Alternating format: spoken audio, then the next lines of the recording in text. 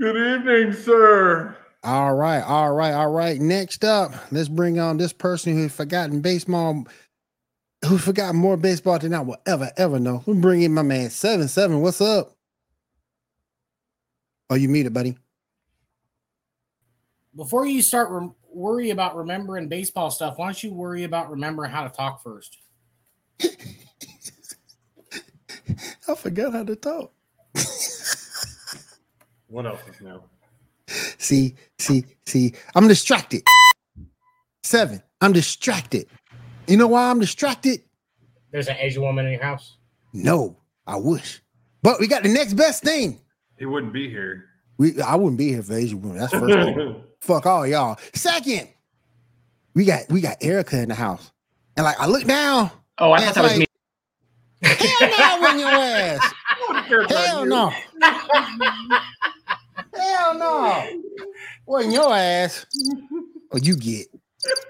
Goddamn crickets, motherfucker. We got Erica in here. She distracted me. See, she distracted me. I'm not Asian, so how did I distract you? Because you got the long hair, and I love long hair. My hair is going back up. Will just All likes right, a all lot right. of things. Now on women. it's your time, Dan. Now it's your time. I'm fine, yeah. And next we Yeah. got my boy. We got my boy, the ultimate LeBron James apologist. Last and Dan, what's very up, man? least. Last and very least. See, I wasn't even gonna pick any fights. I wasn't even gonna pick any fights about the LeBron thing, but now you started that shit, and I've said it on every show now. That was actually natural too, right at the very beginning. Look at that. Yeah, Is that why you're doing it? Keeping the streak alive? Thanks, man. Very Appreciate natural. that. Very Thanks. natural. Very natural. All right, let's go That's ahead. a fucking sweet background, by the way. Oh yeah, thank you. I want to go ahead and get started first. We see Jalen Hurts signs a huge deal. If you guys want to go ahead and play the huddle.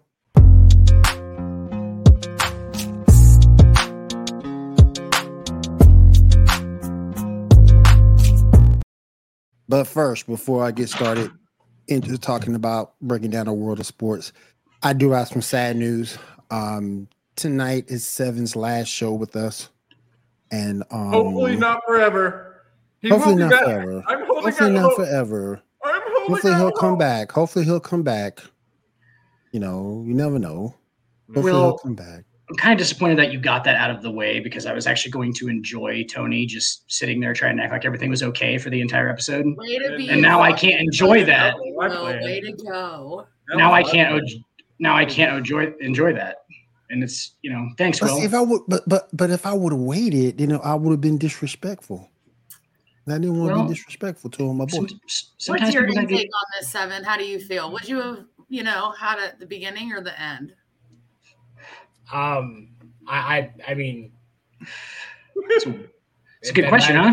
It's not my show.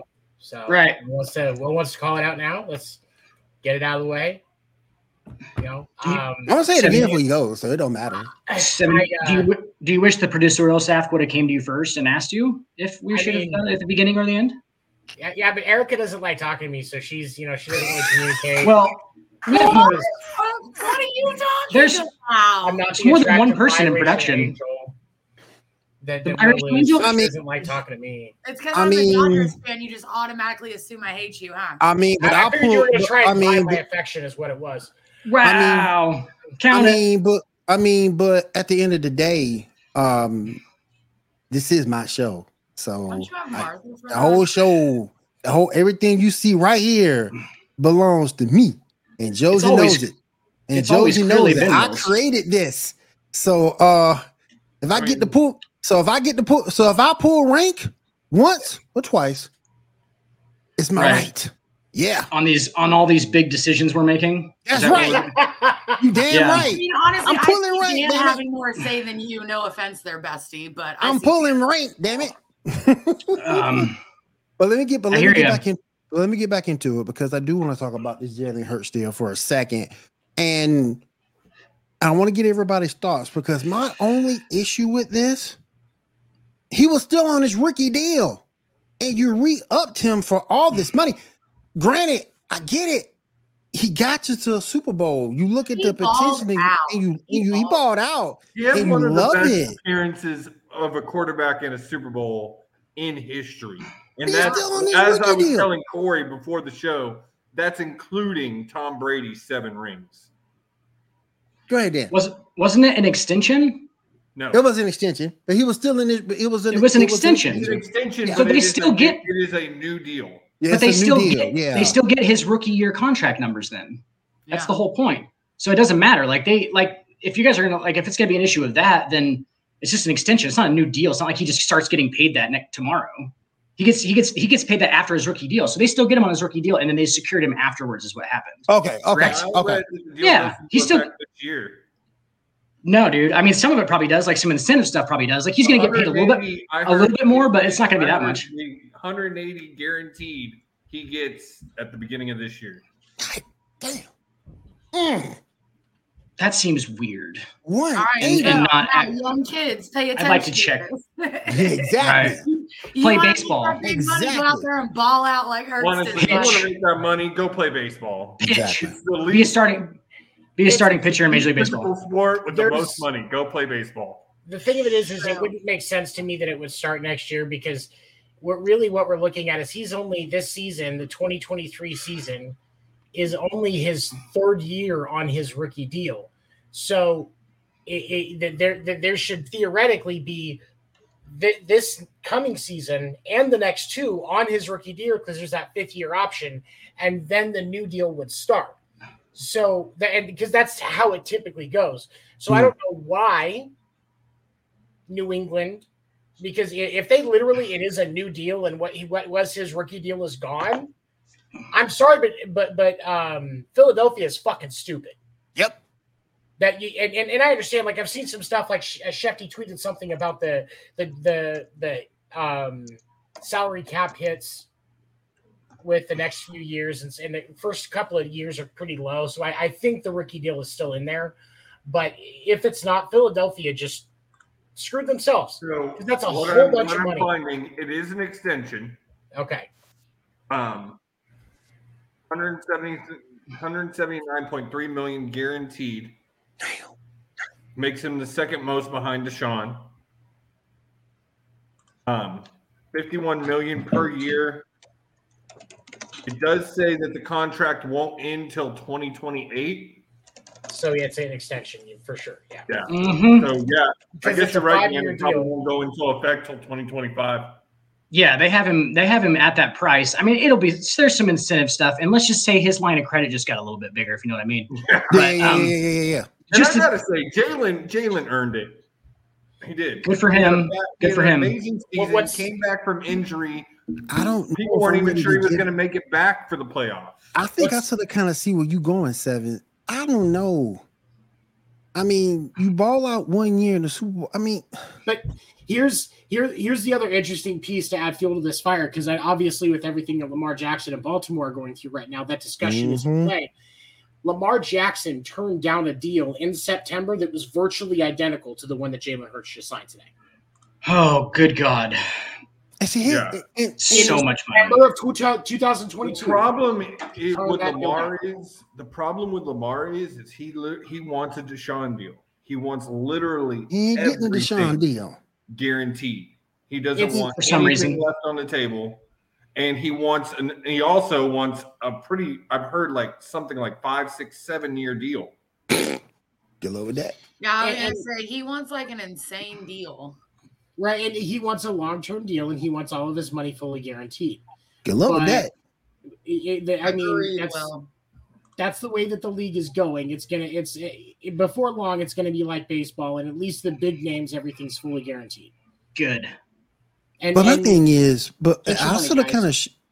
kind of share concerns with that though. But he's the running quarterback. You gave Odell, but you don't know how long Odell's going to be healthy. You haven't paid a wide receiver since Odell, and the wide receivers you drafted have all been busts.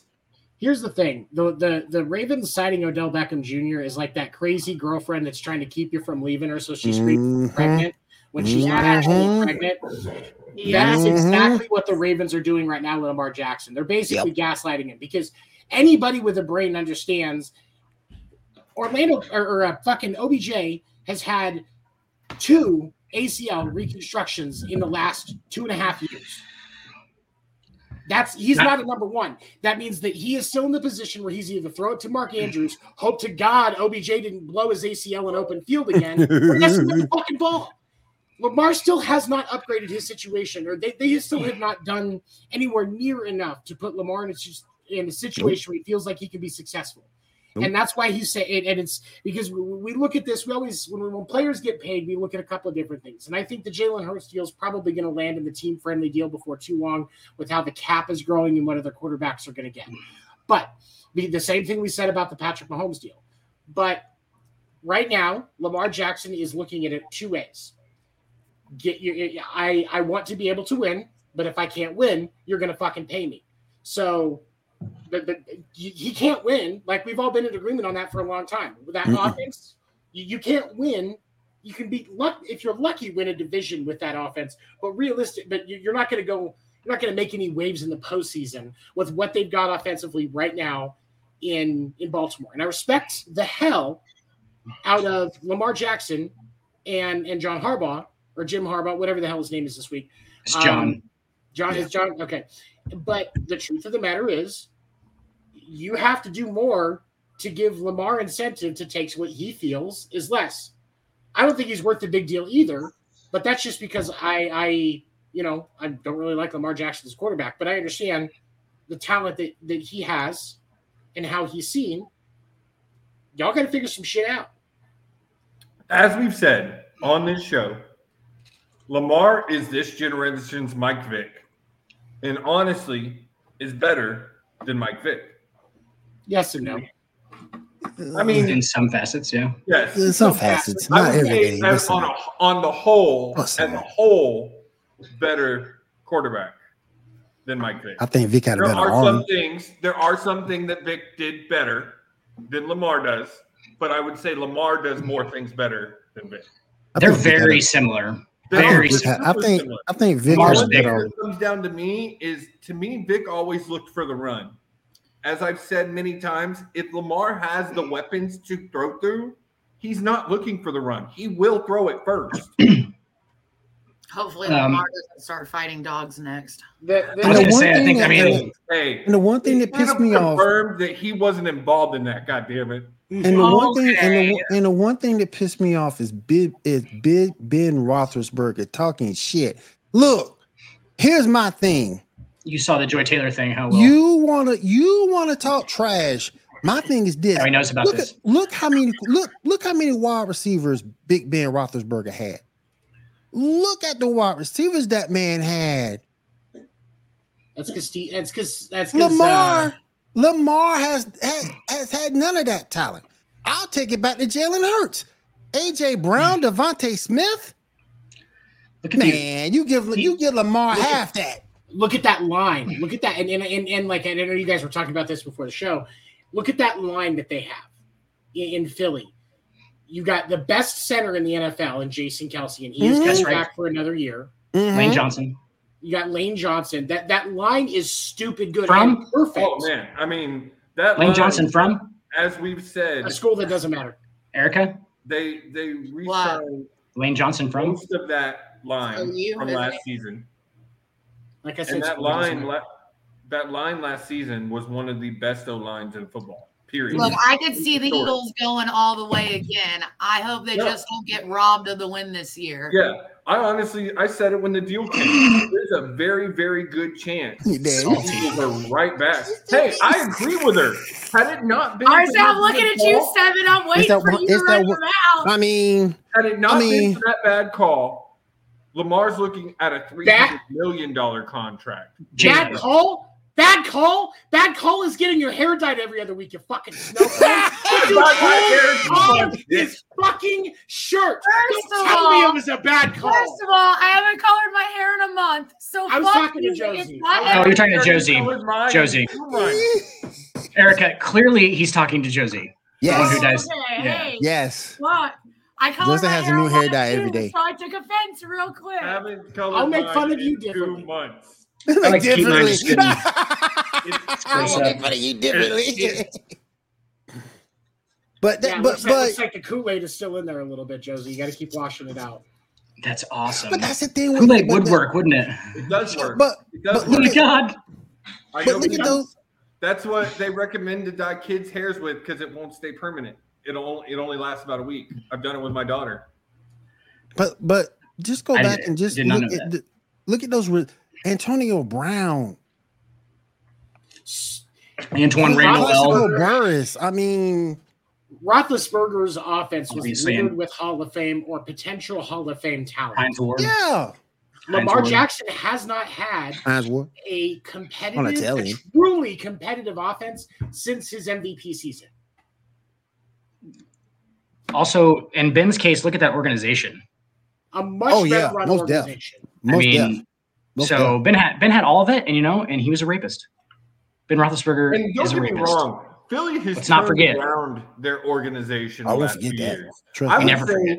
if you really wanted to rate organizationally of teams, Philly's probably in one of the top 10 best teams organizationally. I'm talking coaches, They are front office, everything. to the ownership. Apparently, Kansas City's ranked the last according to that NFLPA server. But What now?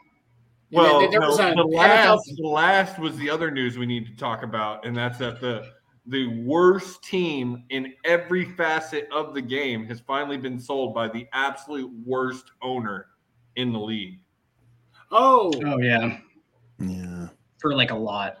No, they were the worst. They got Fs on everything in that survey. Literally everything. Hey. And Kansas City's right. It's like players clamor to go to Kansas City because they want to play with Patrick Mahomes and they want Super Bowl. But they don't go as we've discussed on this show 7. They don't go to Kansas City because of the culture.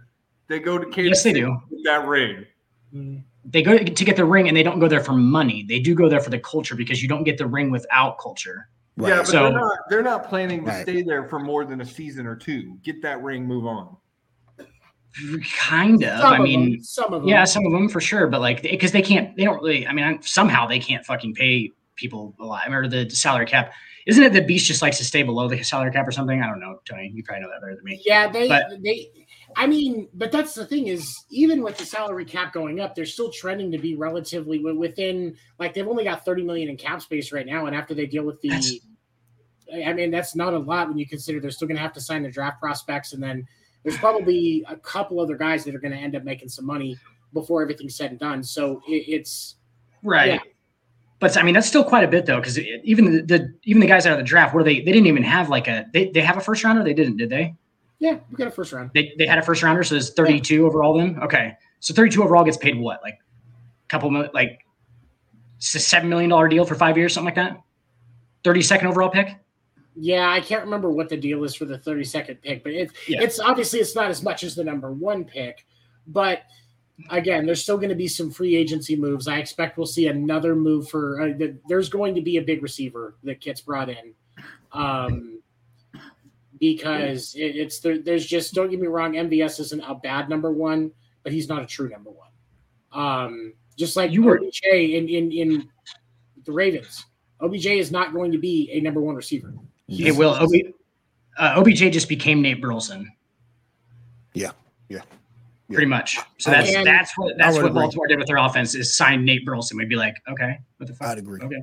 And ain't nobody's going crazy over Nate. But no. He's going to sell more tickets than Nate Burleson did. For sure. But other than that, I mean, he's going to catch balls one-handed more. Yeah. But get the exact same production. Yep. Exact same. And I'm sorry, Nate Burleson is one of those guys who he was never meant to play football. Dog. He was meant to be right in front of that camera. Oh no, he a dog. Also, now, he a dog, dude. He was a dog. No, don't get me wrong. Don't get me wrong. He didn't have He's that much just like talent. Strahan. He was amazing at the game. He maximized his ability to the fullest. Great at the game, but better behind that camera. For sure. Well, that's also from a woman's perspective. Let's be honest. Still been a fan of the game for 30 years. Well, I mean, he's not bad to look at. I mean, I'm a dude and I know that. You know what I'm saying? Right? He looks great behind the camera, man. He looks great. For real. Not my Good type. for him. But the other thing I want to talk about real quick was the stuff. Like, But the other thing I want to another subject. the other thing I want to No, that's Will every time I get on something like that. Or he'll hit me with the crickets. Yeah, there it is. Yeah. Every time. Just like if I start talking about Jason Kelsey, Daddy. Oh, That's God. he's a bear.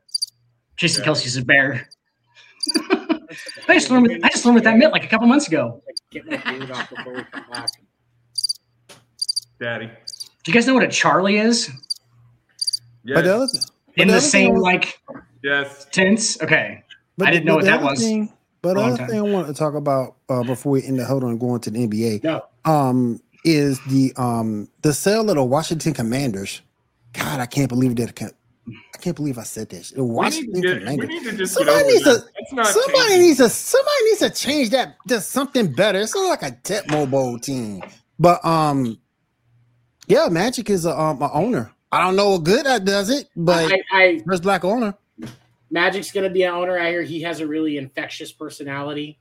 Count it. Oh, it took a little second. He definitely. Nobody's coming to your aid. Nobody's coming to your aid, Seven. So disrespectful. Nobody is coming to your aid. So disrespectful right now.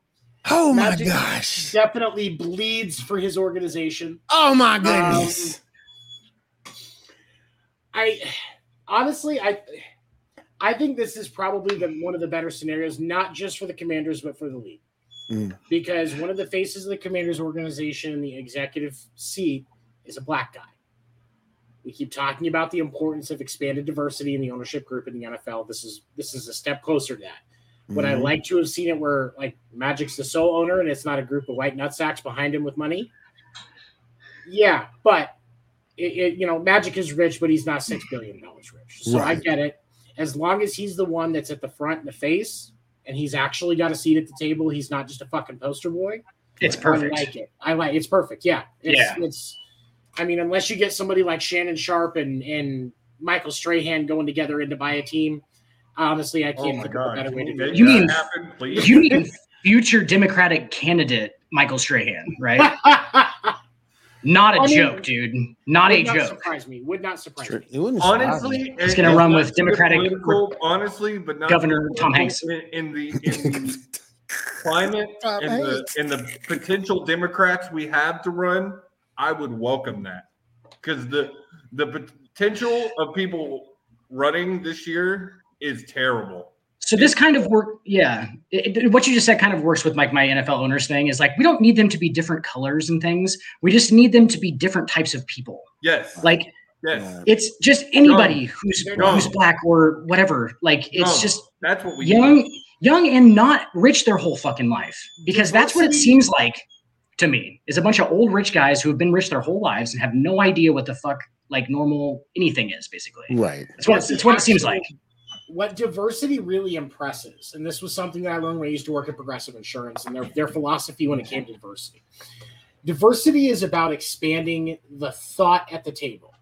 And so when you're intentional about expanding that, yes, that means different races because a lot of times those different cultures generate different experiences. But ultimately, when you're trying to be diverse and be purposeful about it, it's about getting different modes of thought and different types of thought.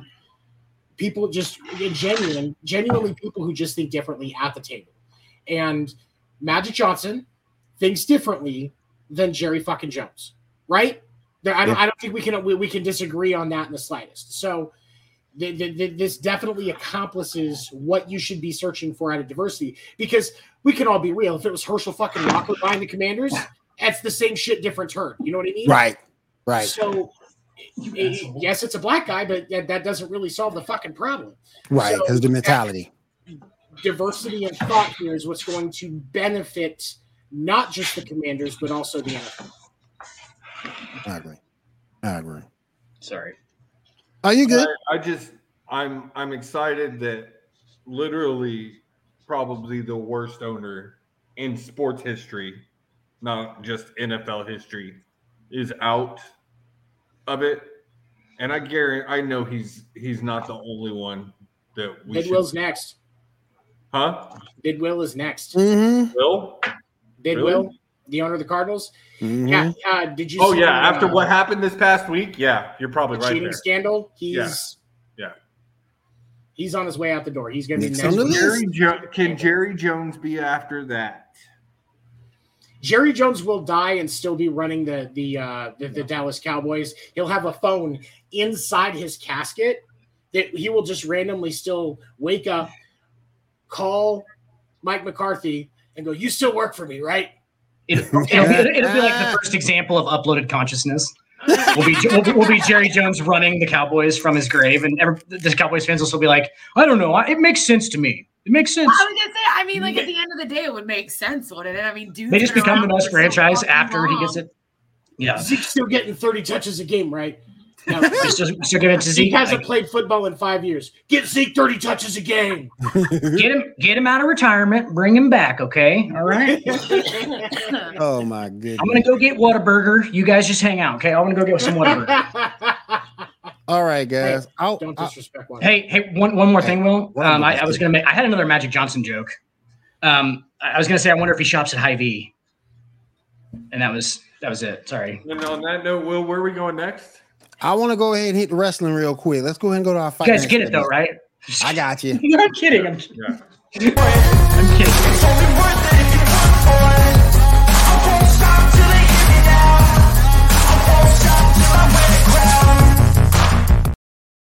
All right, we have TNA or Impact Wrestling. Have you want to phrase it? Depends how old you are, what generation you come from. But we had that event last night. Just That's what the we big news. That's really what I want to talk about because I found out more to that after I hung up with you, Will. Mm. He's the number one contender. Oh, my boy about to get the title. My boy about to get the title again.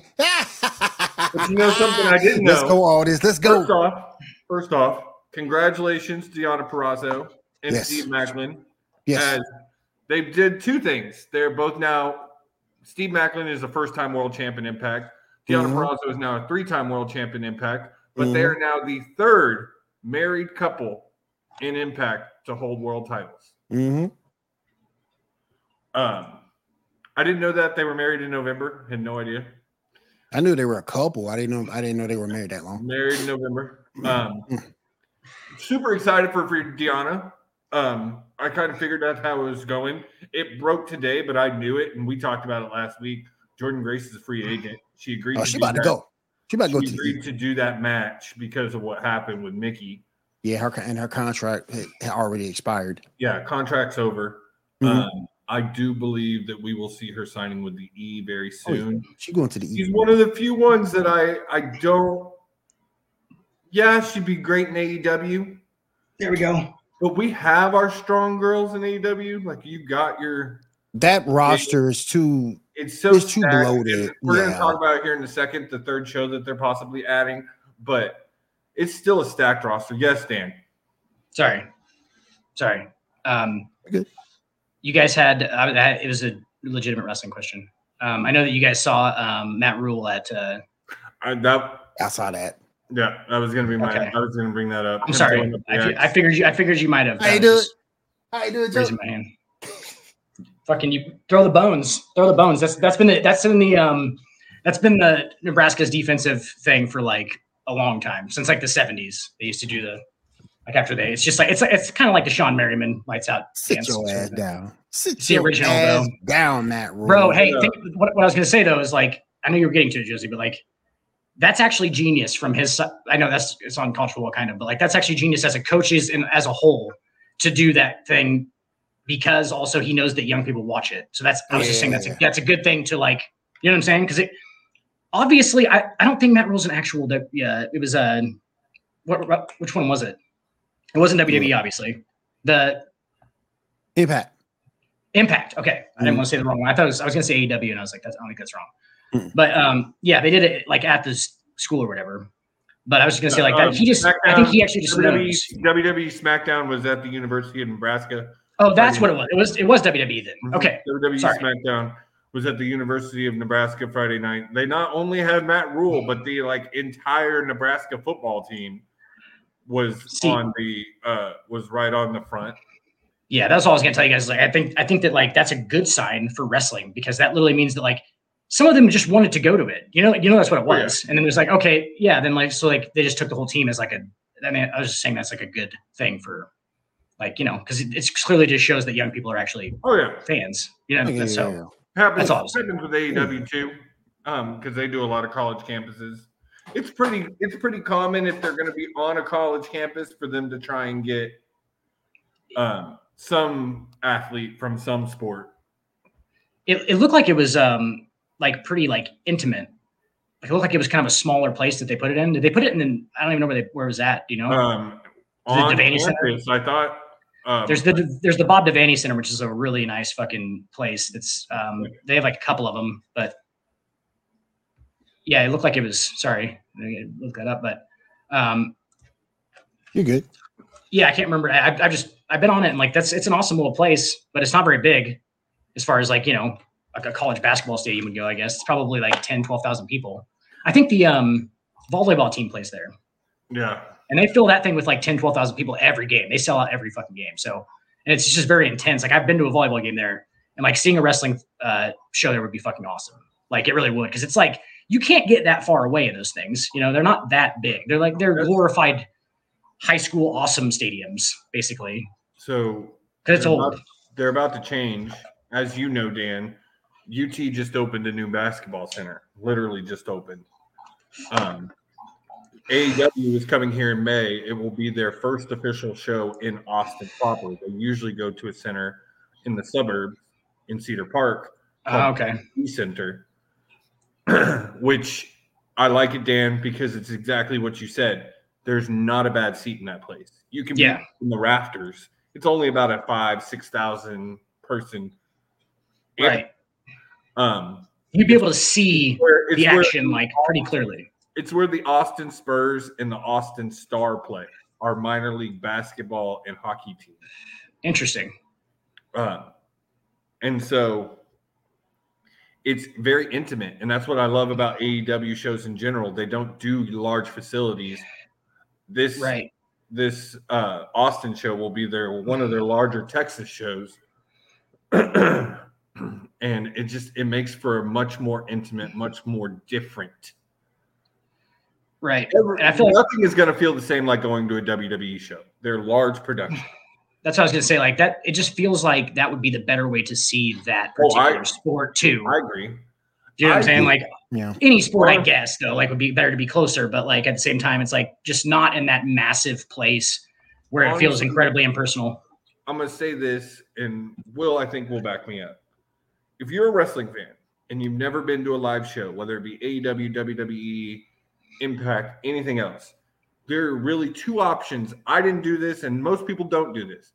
But what you should really look at is your first show is either go to an indie show from around your house, or go to an AEW or WWE house show, which is going to be their version of an indie show. It's not recorded. Right. They only do special things for just the fans there. They only usually do those in what they call their B and C markets, places that aren't getting TV, and it's going to be more like an indie show. Those type of shows are where you're really going to feel. It's like going to a minor league baseball game. It's different than going to a major league game. Absolutely. I was thinking about this when you guys were talking about it. That spring training game that I went to this year at Sloan Park, that was probably one of the better major league games I've seen.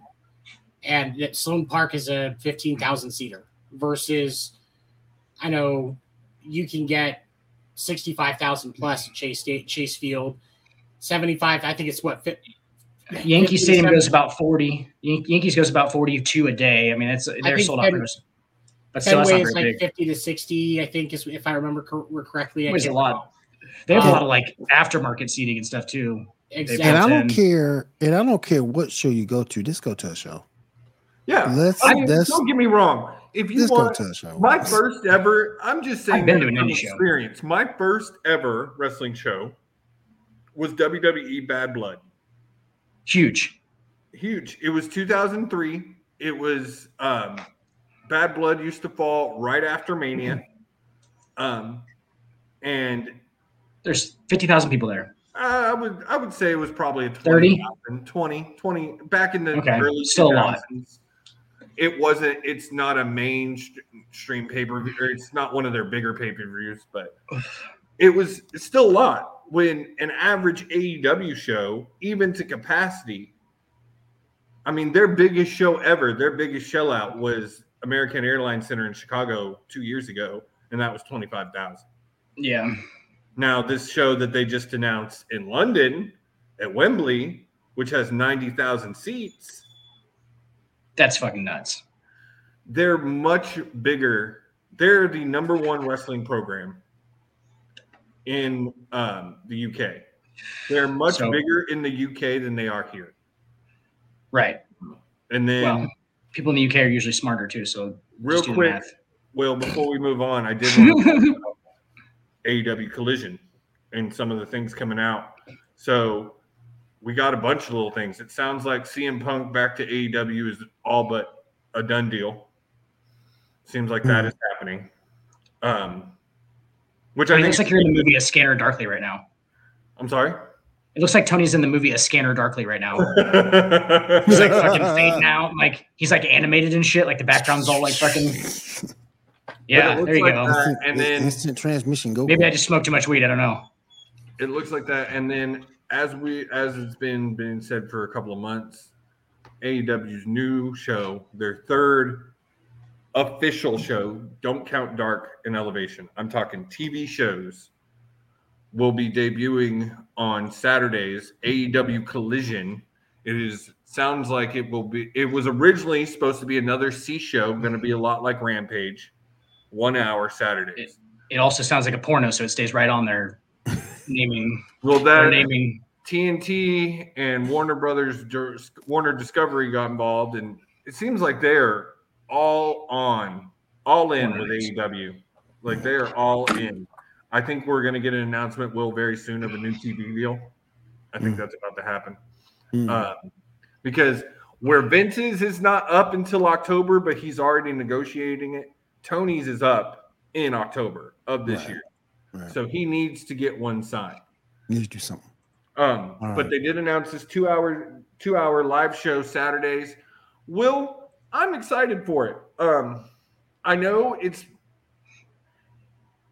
in the market now. In the market now, you don't want to go on Mondays. No. You don't. I mean, you already have Wednesdays.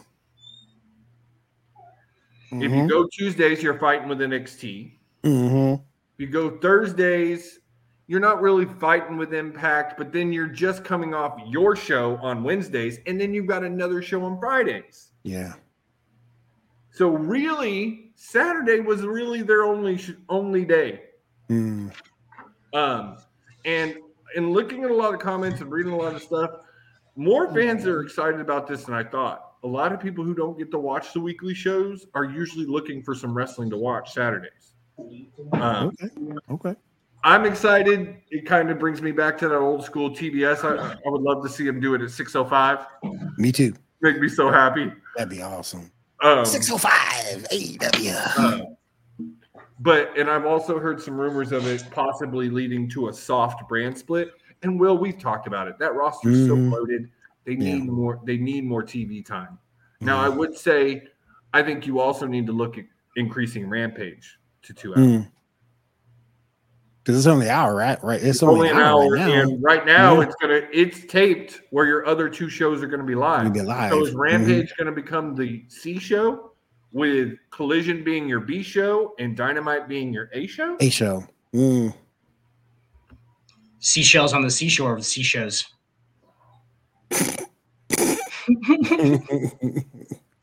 All right, appreciate like that. Seashell things. All right, Joes, we appreciate that. Let's go ahead and move on to we'll the talk NBA. About that tomorrow night on Fight Night, 10/9 Central. Watch Fight Night. Yeah. All right, let's go ahead and talk some basketball. Let's go ahead and move into hardwood.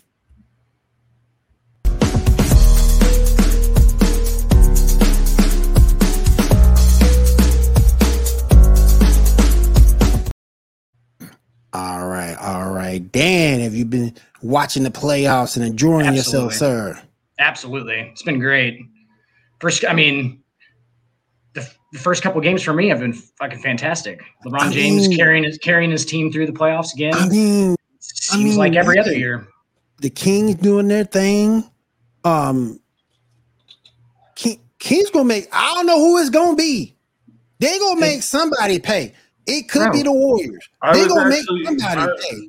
I was actually talking to my brother real quick. I was talking to my brother last night and telling him he thought the Mavs had made it into the playoffs. I was like, no, the Texas team made it.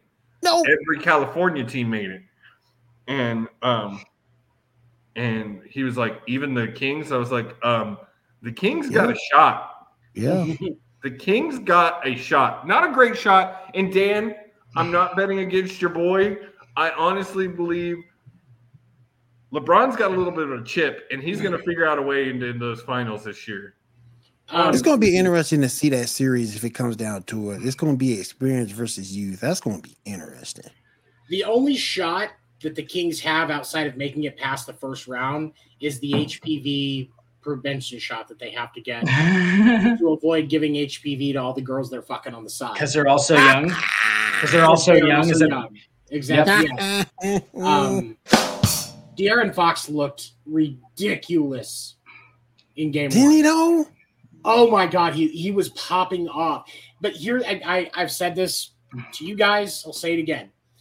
They will use all their gas beating Golden State in the first round, and then they will get to the second round against LeBron James, and they will get outplayed.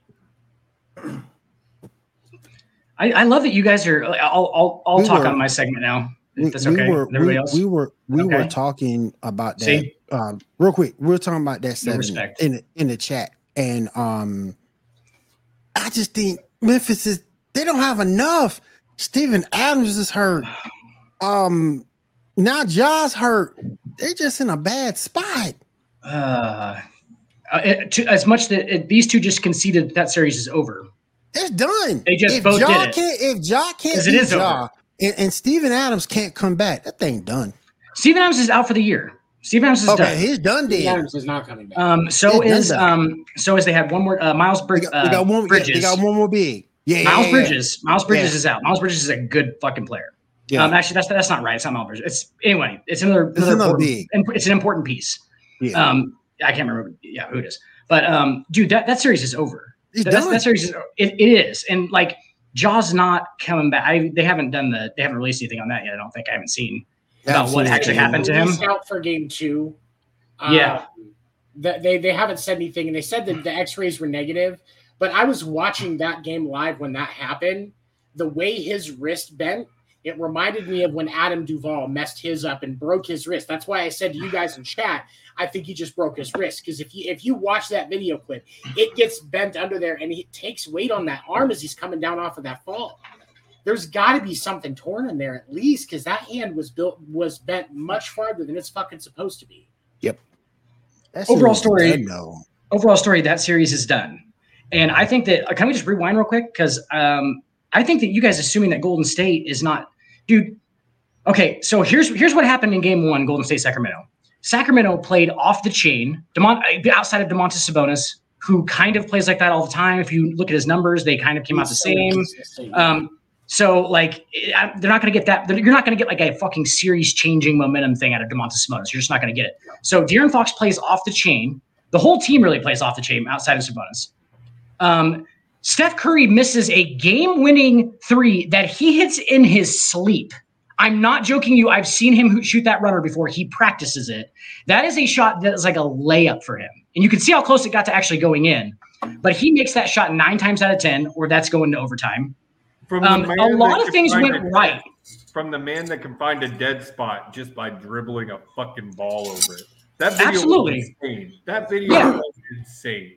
Yeah, he's ridiculous. I mean, he's the most skilled player to ever play in the NBA, and that might be somewhat controversial. I don't really know if it is. He's the greatest shooter, and he's one of the greatest ball handlers. So that's where my math comes out of. But he's skill wise. No, I said he's up there in the not the greatest ball handler of all time, but he's up there in greatest ball handler. Like he's all time great ball handler. Basically, you would agree with that. I'll give you shooter. I think Kyrie got better handles, but I'll give you shooter. But even Kyrie though, all time great handles. Yeah. Would you agree with me that Steph Curry has all time great handles as well? Not better than Curry, but yeah, he's up there. Yes, he's up. Like it was, be considered like fucking Hall of Fame status handles if we can do it that way. Yeah. Anyway, but he's the greatest shooter and he's got fucking Hall of Fame. He's the most skilled probably. I don't know if there's anybody else who's on those kind of levels. Like you're the greatest at one thing and you're like really really high on another. Anyway, most skilled, but like he misses that shot once out of 10 times because I know it's just a layup to him.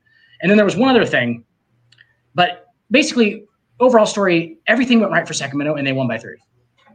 Everything went right for them. I just think, can you trust Golden State on the road? I don't think it really matters because I think that they're going to steal one in Sacramento. I think they're going to steal one in Sacramento, and I think they're going to win both in Golden State. And then this is a different kind of thing. Like this is something that goes to the 6th game, and like that was the other thing. Well, thank you for bringing that up. They were in Sacramento. On top of that, they're away, which they don't play well at clearly, and you still only won by 3 points. I'm having trouble seeing how you're going to win the rest of these games. But here's the thing: Sacramento having home court advantage throughout this series because they finished with a better record. They have a higher seed. Sacramento has the primary advantage. That means if it goes to 7, 4 games in Sacramento, 3 in San Francisco. Game 7 is in Sacramento as well. Game 7's in Sacramento. I have said, because I am rooting for the Kings in this series. I like the way they look. I like a good young team disruptor. It's the only reason I'm leaning towards them at all. But the other thing for me is with this series, you've got it coming down to if it goes to 7 games, Sacramento is winning the series. But if it's won in less than 7 games, Golden State gets it. Absolutely. So if it gets in 6, Golden State, in 7, Sacramento. Right. I would totally agree with you on that because if it ends up being Game 7 in Sacramento, I have to take you have to take the Kings on that one. The underdog who's never in the playoffs at home. The energy is going to be ridiculous. It's going to be hard to overcome for Golden State. Yep. I would definitely pick them in a Game 7. Golden State's road record is not going to be behind them.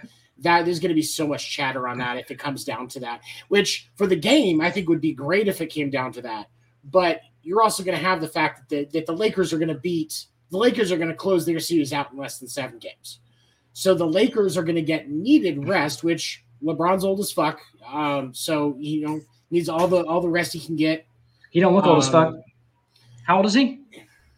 Looks pretty young and spry. They're not playing like an almost 40-year-old. He's playing like a fucking playing like one of them.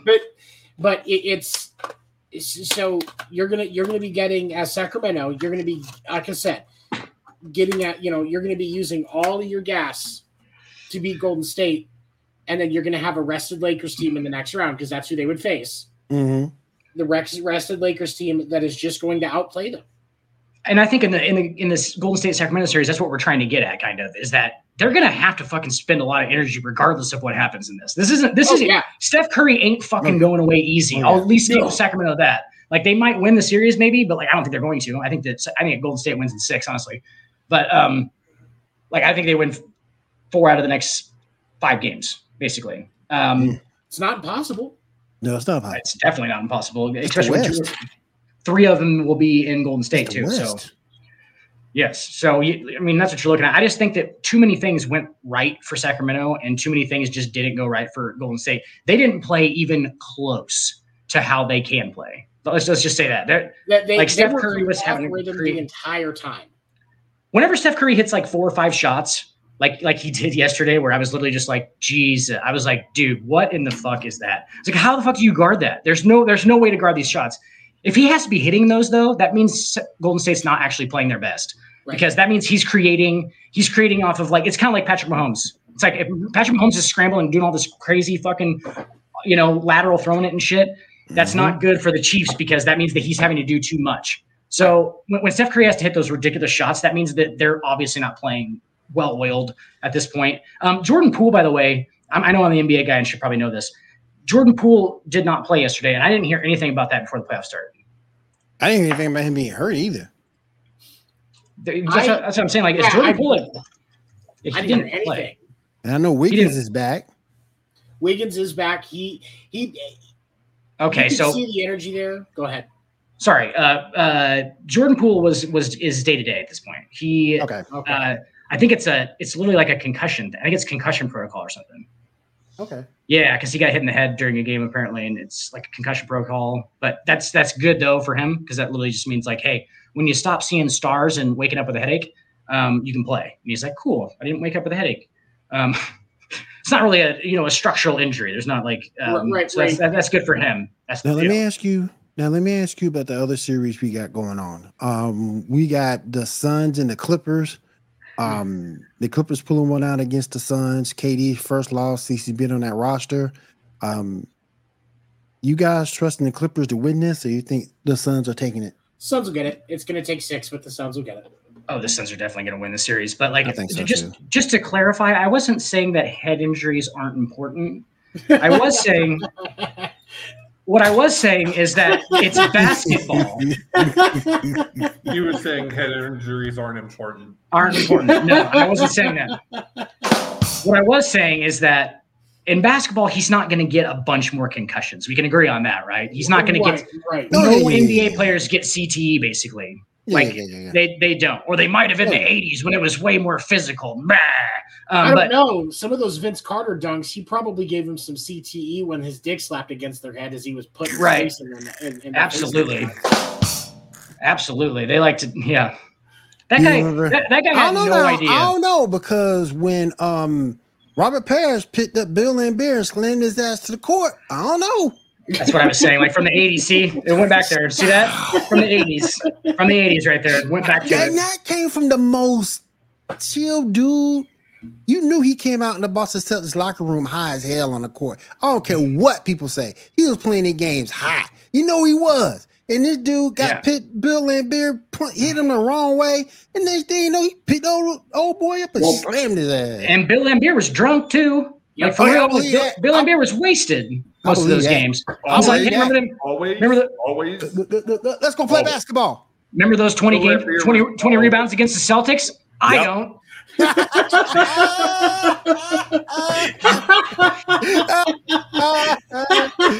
Oh man. For real. I remember Dennis Rodman was doing this thing for him though. I do remember that. Dude, Rodman was probably smoking crack for real. Like, not a joke. I think him and Vernon Maxwell was doing it at about the same time. Or just coke. It might have just been coke. But it was a lot of it. I mean, it was a lot of it. Remember, Rodman was with Madonna for a while. So there is a laundry list of drugs that could have come into his possession at Carmen Electra. Carmen Electra was real into it at that point too. Like, yeah. So they like, oh yeah, dude, they were more cocaine than a Colombian drug force. Have you seen Dennis Rodman's nostrils? Like, I bet he can fucking do a lot. Like, literally, I'd be like, Dennis, sometimes I just don't like doing it with you, man. I just don't, because sometimes you're just not very fair with it. You're not very fair. You just got a whole bag. Yeah, there's no passing going on around here. Dude, I wish I could have partied with Rodman. It's actually like a kind of a. Rodman's nose is big enough that Bobby Brown told him to slow down at least once. Michael Irvin told him to not do as much coke. Like, yeah. Oh my goodness. But yes, I do think Phoenix comes back and take this. I don't trust the Clippers. That was one hell of a performance from Kawhi. I just don't think he repeats it. Phoenix could not get into a rhythm last night because of the absence of campaign. When campaign is there, the way that they play, the minutes that they play, the sets that they play are completely different. And this is the ninth game that they've had with KD, and they're missing a key piece in that secondary ball handler campaign. So we got to get him back, which they should very soon. They would have called him out for the series if he wasn't, completely changed everything, and everybody would have been on the same page. So they're going to get him back. Right. And then from that point, Phoenix wins out. I see. Here's the thing, Will. I do think Phoenix wins the series, but like I have way more doubt than Tony does, obviously. Like because like Kawhi last night to me looked like 2018 San Antonio Spurs Kawhi. And if the Phoenix Suns, dysfunctional as they might be at this point, get fucking 2018 Kawhi, they could lose this. They could absolutely lose this series. But like you said, I don't think that we've seen nothing from Kawhi Leonard in the last 3 years that has shown that he's just going to come in here and just ball out for an entire series. Like there's nothing that shows us that. So like we can't really go off that. That would be a shot in the dark. That would be a hot take. And for sure. And everybody that keeps telling me, everybody keeps telling me Russell Westbrook plays so well. Yeah, that's the other thing you're not going to see any consistency of. If Kawhi comes out and has a series, 7 might be back next week just to say what the fuck happened. Yeah, like this is unfortunate. No, I mean, how the Suns did last night, and that was actually the trigger. It was how the Suns did last night, and the fact that the Red Sox are just in a fucking downward spiral. And then I see it for what it is now. Garrett Cole throwing 9 innings yesterday and doing fucking shutout baseball. At it. Like I can't fucking. I don't have all of them came together. Anymore. It came together in like a sadness, snowball. If you go back and look at Westbrook, he was not 9 points, 10 rebounds, 8 assists, but he was also 3 for 19 from the field. Who was? Russ was? Yeah. I didn't see that. Oh my God. 3 for 19? Yeah. 3 for 19 field goal wise. Yeah. 1 for 6 from 3 and 2 for 3 from the free throw line. Had 3 blocks, 2 steals, and only had 2 turnovers. Shut up. Seven likes to bag on Russ Westbrook a lot. 7 likes to bag on him a lot. 19 from the field.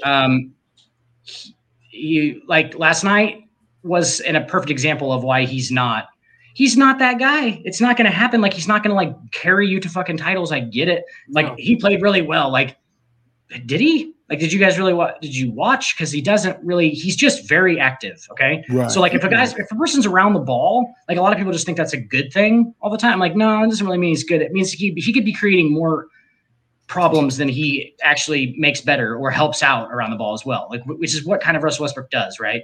Like if you play him off the ball, he doesn't play off the ball though either, because what the fuck, he can't shoot. What are you doing?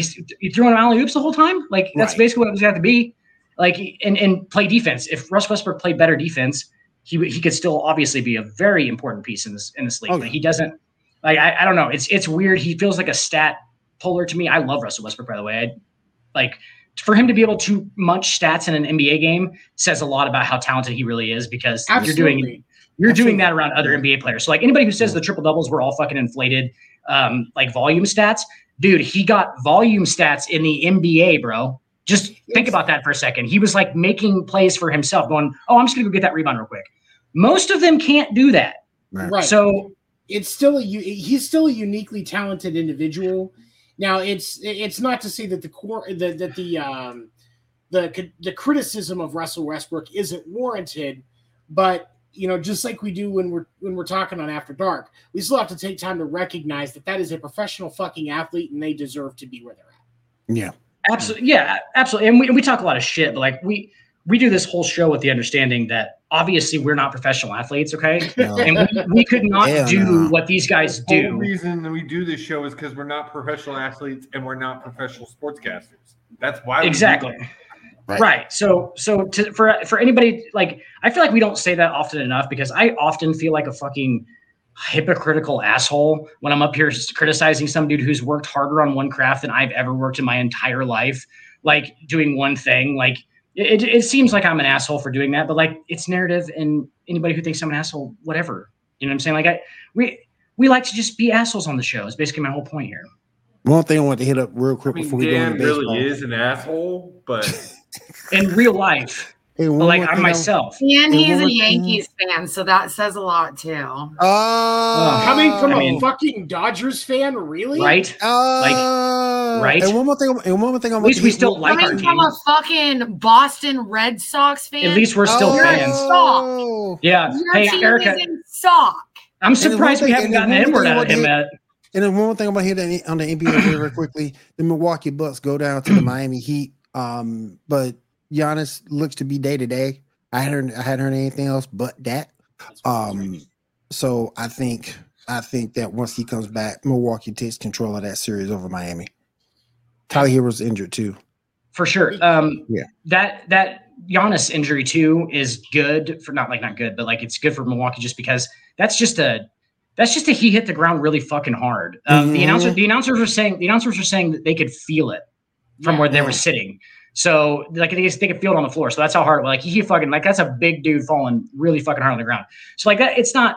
He's gonna be sore, but that's not gonna be like an injury that like you have to worry about like re-straining or anything. You know what I'm saying? Like, he falls on his back again. It's gonna be the same thing. It's not gonna be like he re-injures his like falling on his back, which that's the good thing for Milwaukee. And I completely agree with you, Will. They're gonna take it. Like, dude, Milwaukee is fucking good. And if they have 90% Giannis, 90% Giannis is better than pretty much any player in the NBA right now. Outside of a couple. For sure. So you mean the 3-time MVP? The 3-time MVP, Giannis Antetokounmpo. Yes. Antetokounmpo. Antetokounmpo. And I'm sorry. And I wouldn't have got the ding on that and one. I'm gonna say this. I'm gonna say this because I got some from hate the other night. Look, I love Jokic. I do not get me wrong, but that man has no business winning a third MVP. No, Well, I don't care what people say. I don't think he's going to. I don't think he is either. I don't think it's gonna be Joel Embiid. Yeah. Who walks like a 90-year-old woman. By the way, if you haven't seen him walk when he's not on the floor, it's hilarious. I sent you guys that video. I hope you watched it because just the beginning of it, just watch how he's walking, dude. It's hilarious. It seems like he's so sore or something because he's so huge, dude. Is what it is. He's so huge that like his joints and shit just hurt all the time when he's on the floor. I kind of feel sorry for him. Dude, I kind of feel sorry for him because I feel like his feet hurt all the time, like and his knees do because he plays a professional sport. But like on the fucking floor, dude, he's so athletic. It's unbelievable. Like when he gets warmed up, you're like, what? And how is a fucking 7'2" dude? He weighs every bit of 330 pounds, by the way. Yep. Every fucking bit of 330 pounds. And he's just out there fucking dancing around, doing fucking step throughs and shit. I'm like, what is this? If there was a normal human that you knew that was 7'2", 330 pounds, that person's in a wheelchair. I'm not even joking. After a certain point, that person probably gets around mostly on like in a wheelchair, unfortunately, because that's like really big to beat. Very, very, very big. The human body is not developed to be that big normally. Dude, no. And he has a lot of fucking feet, or he has a lot of fucking bones in his feet. And those bones are all the size of lighters, pick lighters. So they're fucking crazy. Like, and that's why Yao quit. Feet. Too big. But I'm just saying it's unfortunate that he walks like that already because I feel like he's already like very sore all the time and shit. What's he gonna be like when he's fucking 70, dude? Like I'm surprised Kareem gets around like he does still, but Kareem was light. Kareem was very like he was slender. Wood. Yeah, he was slender. His bones are made of balsa wood. I was gonna say, did Kareem really have any issues with his feet during his career though? No, not that I remember. I don't ever remember hearing anything about that. Dude, I bet he was fucking old. 230 though. Maximum. I bet Kareem was probably like 230, like in his Laker days, like older. Kareem was probably like because you remember when the Lakers made it to the finals, and he was at that older player stage. The Lakers offense wouldn't let him to come up the floor. They basically just like he was just there for defense. He was just there for top of the defensive key a lot. Yep. Yeah, I've seen those games. That was always weird to me, Will. Thank you for clearing that up for real. That was because he was so bad on offense. Because Magic would just dribble. Oh my god. And then Kareem would just come the floor right behind everybody else. It makes sense. Yeah, he would just trail. It was him trailing every play, but like they would let him get into they would let him get into the set first. Like you get into a set 4-on-5, and then you just like Kareem just trails, and if he's open, you throw it to him in the middle. Kareem. And then you just do a layup or a hook. It was a fucking one-step hook, and that was pretty much it. But like, that's fucking funny, dude. I swear, man, him and Bill Cartwright had shots that you just could not block. Yep. And that Bill Cartwright shot was flicked it. From up here. Like if you can shoot from your tip position, basically. Couldn't block. And you're tall. He was already a 7-footer. Yeah. And then there's Dirk. Who literally put the ball over his head. Like he was over his head back here. Like so when he shot it was like back in here. Like that's ridiculous. That's full extension, 7-footer from behind his head. It's impossible. You have no chance of blocking it. None. Yep. And that's you know what the genius thing about that, Will, is like those guys crafted those shots. Those guys crafted those shots under those conditions. So like they figured out that like this is unfucking blockable if I do it this way. And then they practiced it like that. Yep. And they just got really good at like so when a dude's in your face, you can literally just not even see the fucking basket. You can just know where you're at. If you had let Cartwright gather the ball and he's going up, over. He's gonna get an open shot, is what it is. Like it's not like he's gonna make it every time, but he's gonna get an open shot. That's an open shot. Yep. Like that's fucking crazy. Like to think that you could, because you could practice that, and it's like weird. It's it's ridiculous. One other thing on the NBA, did you know that the T-Wolves and the Nuggets are in the playoffs? Dude, I fucking literally turned it off. I turned it off in the middle of the game last night. Ain't that weird? Ain't that weird though? And what's crazy is the Nuggets are the 1 seed in the West, and nobody gives a fuck. Dude, I said on the show last week, during the segment on the show last week, I was like, who's even good in the West? Like that was a serious question. I was like, people are looking at other seeds. People are looking at Phoenix and not paying a damn bit of attention to the Nuggets. Not paying not one bit of attention to the Nuggets. And Phoenix is the 4 seed. Yep. There's a reason for that, guys. Yeah. People are saying LA. Like, Sammy, you just said LA might go to the final. I don't know if it shows you. Said that LA might go to the finals. That's a legitimate thing at this point because nobody in the West has taken over anything. It really is. We were literally talking, Dan, not 3 weeks ago, how LeBron will make it into the playoffs and they will possibly make it to a conference final, and that will be it. Now, but that's probably still pretty true. Yeah. But now I'm looking at it, I'm like, there's a 25 to 40%. Look at that West. That LeBron is in these finals. Look at that Western Conference. No one stepped in to be the leader of that conference. No one's taken a definite step to being the best team in that conference. Everybody's all bunched together. It's kind of like college football. Everybody's the top 4 or 5 teams all bunched together. No, and you're 100% right. It's like, but I think that what could make the Nuggets dangerous is if they, let's say they beat the T-Wolves in 5, which is I don't think out of question. No. And then they line up to face the Suns, and they're pissed off because everybody's got the Suns picked over them. So they're going in as the 1 seed with an underdog mentality. True. What's that going to do to that matchup? And yeah. Again, I'm not trying to blow smoke up Jokic's ass or anything, but those are the type of situations where weird shit happens. Right. I'm just saying. Right. It is, but like I think that also part of that, and I get what you're saying, Tony, but like I think that part of that is that nobody believes that Nikola Jokic is going to get pissed off about anything. Mm-mm. They don't fear Nikola Jokic. Nobody in the NBA fears Nikola Jokic. He's a 2-time MVP. That's probably the only 2-time MVP that you could actually say about that. That nobody's like, oh shit, we got to play that guy. Like I feel like nobody is actually. They respect him and they get it when they actually play him. Yeah. But they don't fear him on the outside when they're not. Like in the game they probably do because they're like, fuck, we can't stop this fucking guy. But like at the same time, they're probably just like, on the outside, it's like, I don't really fucking care about playing him that much. Like it doesn't bother me to go into a game and play him. Like in the game, you're like, okay, shit, he's fucking good. But like maybe you're not. I feel like there's nothing there. He almost never gets visibly upset. You know what I'm saying? Like he never gets into like skirmishes. He is physical for sure. He plays physical. Dirty shots. He's had a couple of fucking spats, but like other than that, like nobody's scared of him. Especially the Morris brothers ain't fucking scared of him. We'll tell you that much. Yeah, not who are they scared Those of? motherfuckers. That's what I'm saying. That's what I'm saying, dude. Those 2 dudes, bro. Hey, they were on my. I had the very first episode of the fucking Hardwood Wednesdays, 10/9 Central. No, like very first episode, I had the scariest dudes to ever play, and you were on, remember? And we talked about like, the scariest NBA players. And Markieff and Marcus were both on my list because those dudes scared the shit out of me.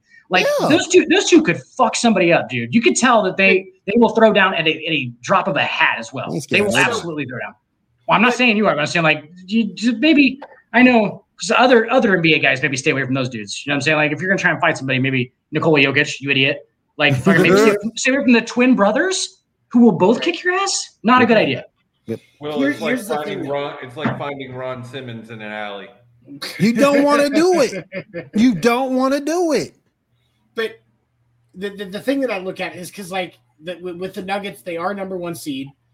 And everybody treats them like they're a one-dimensional team where it's just Nikola Jokic that is a difference maker on that team. But that starting 5 is actually on paper not bad. You've got Jamal Murray, Kentavious Caldwell-Pope, Michael Porter Jr., Aaron Gordon, and Jokic. Like KCP is terrible. KCP is terrible. But outside of that, I love that starting lineup outside of KCP. You should just replace him with something. I hate KCP. Me too. I literally feel like anybody in the NBA, this is us again just being fucking hypocritical dicks. Like I feel like anybody in the NBA could just like fucking literally replace KCP and nothing changes or it gets better. Like I feel like the only thing that can happen is he gets better. Like I'm like, God damn it, he does nothing. Like it feels like he's just on the floor and he doesn't actually do anything. I know that he plays good defense. I get that. Like I feel like he doesn't actually do anything else, which is weird because you should feel like every NBA, like if you're gonna win, everybody has to be able to do something. He's a much lesser version of Jay Crowder. At least Jay Crowder gives you offense.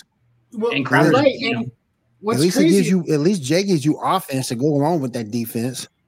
And when you doesn't give you that.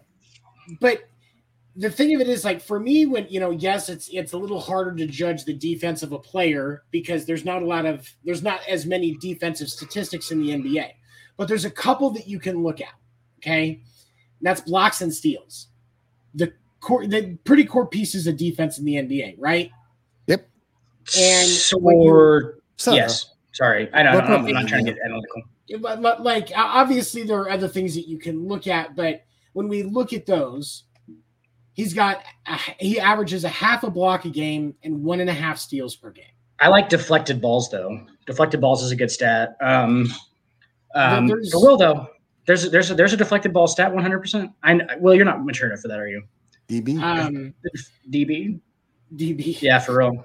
That's interesting. Yeah, DBs for real. I mean, there's like a percentage and shit in the NBA too. They have like a bunch of weird metrics. Yep. Yeah, but like it doesn't really always show defense. And it's like he's in the same conversation as Pat Bev. Yes. Yeah, worse though. He's worse though because worse. The advantage of Pat Bev is he can take players out of the game mentally. That's and just as much as I'll give him shit about his numbers on the stat sheet, we understand that is the decided impact of Pat Bev. Pat Bev has better numbers than KCP, and he still takes opponents out of the game mentally. So it's as much as I don't like Pat Bev, I gotta say it's disrespectful of Pat Bev to put him in that same boat. Right. Because he actually has a lot more. I just think stats wise, they're in the same boat. Now, game impact, no. But I think stats wise, they're pretty much in the same boat. They're not going to give you a whole lot, particularly on the offensive end. They both are decent 3-point shooters. KCP shoots it at about 36%. About 36, 35%. Good. Yeah. That's pretty good. I mean, he can hit a 3. Like, he's not going to shoot that much, but like Pat if you can get a timely 30, out of him. Pat Bev about what, 32, 34, 33? Yeah, he's pretty good.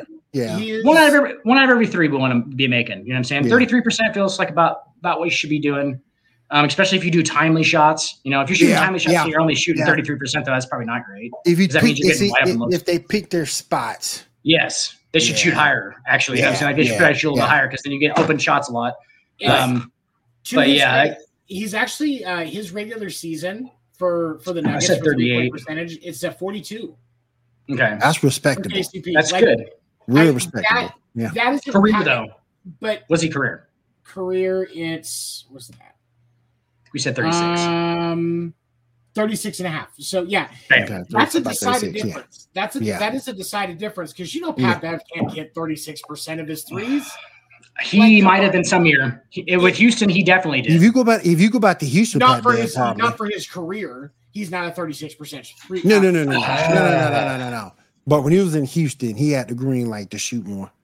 Right, and he did actually shoot it pretty well. So he'd actually, and he's at the latter of his career. So like when he was a prime athlete was obviously when Pat Bev was the best. That's when most players are, obviously, like when they're prime athletic physical form. Some of them get better when they're, they just learn how to play the game or whatever, they're older guys, but most of them just prime physical shape. And that was when Pat Bev was clearly the best, right? Because that's his game. It's like playing defense takes a lot of athleticism. And then that was kind of like his game was just driving a couple times and doing some athletic stuff. Dude, that follow, Will, you probably saw it. That fucking follow that he had with the Lakers, like one of his last games he played with the Lakers, where they were all like, what the fuck just happened? Like they were all like, whoa. What did Pat Bev just do? Like it was a crazy athletic play. And I think he does that too. So he's got kind of like a surprise factor to him. It's a surprise everything. Bring a camera out and show a fucking referee. He good surprises and bad surprises. I will say that I just learned something. So Pat Bev's career 3-point percentage is 37.3. I was going to say, So career wise, he is all right. I will concede that. But this year he's less than 31%. I think that's where significant downturn this year. But career wise, yes, he does have very respectable numbers beyond the arch. Multiple seasons above 40%. I think he is in the Hall of Good. He's not a Hall of Famer. Good. Yeah, he's in the Hall of Good. He's in the Hall of a good. He's in the Hall of a good player. I don't think he's in the Hall of the very good, but I think he's in the Hall of the good. Pat Bev is one of the top of the Hall of Good. The weird thing about this, though, is like he's been in the league for 10 plus years now, right? Mm-hmm. So anybody that's been in the league for 10 plus years, what are we judging them on? Because we could judge them on the guys who played for 6 months, and they're in the fucking Hall of Very Good at that point. But if we're just judging it on the guys who have had longer careers, like the guys who have played for the longest, he's in the Hall of Above Average. It's not, but he did have a 10 plus NBA career. So at some point he was above average. I think the real way to really think about it, in the NBA especially, is Pat Bev a guy you will be talking about 5 years after he retires? Will his name ever come up again 5 years after he retires? For me it will. For me it will. And that's the thing. That's why I think Pat is the top of that good player Hall of Fame. But not for play, though. Not necessarily for play. It'd be for craziness. For all the antics. Yeah. But okay, let me ask you this. You've got guys like Harden that will be there for antics and play. Let me ask you this. Let me ask you guys this. Would you take Pat Bev and put him in the same conversation as Lance Stevenson? Yes. Yeah. 100%. Good comparison. It's a very good comparison. Yeah, that makes sense. I think Pat goes along with those guys. Lance was the more happy version of Pat Beverly. Pat Beverly is like the angry version of Lance Stevenson. Lance is the happy dude. Lance does the and they're blowing like all that stuff, and like I don't ever see Pat Beverly do happy stuff. It's always like either he's crying after a Minnesota play-in tournament win, or he's hitting somebody, or he's angry about stuff. Like it's just Pat seems like he's very angry about things. Like, if you see him That's what pissed me off about Pat Bev. Mother, you are crying over a play-in game. He did the Kobe, bro. It's not even the first round. You are crying at a play-in game. Well, he pulled the top of the scorers table. Kobe pulled the jerseys to the side. I'm not joking. It was actually in there. He actually did that. He stood up on it and did the woo, that thing. He did it. The Kobe thing. Like, that's a fucking finals win versus, what are you doing? What is going on right now? Act like you've been there. It's because Pat knew that's going to be his last. That's it. It's because Pat knew that's going to be his last any type of playoff win. Yeah. Mostly the last big moment where he actually had an impact on the game. I get it. Because honestly, Pat could retire off of that and probably be happy. I want to thank y'all for having me here tonight. It's been so special. I don't know what to say. He just loved his teammates, Will. Brother, and he knew that was his last year there for sure. He was on 1-year deals the rest of his career. What he did and the rest of the way through. That's all. Getting traded 4 times. Yep. Didn't see the last one coming. We are at halftime in Sacramento. The Kings are up 58-52. A couple of notable things here. They had 13 turnovers in the first half. Who did? The Golden State had 13 turnovers in the first half. Kings had 12. So, I mean, not far behind and going back and forth, but 6-point difference. Curry is the only starter in double digits. How many's he got? 15. In the second quarter? No, total. No, I'm saying in the second quarter. Like it's in the second quarter. The game's in the second quarter because it's 58-54. Oh, it's halftime. Okay. That's a low scoring spot. 58-52. That's Curry has 15. Now, on the other side with the Kings, Sabonis is the leading scorer right now at 12. And De'Aaron Fox and Kevin Huerter both have 9.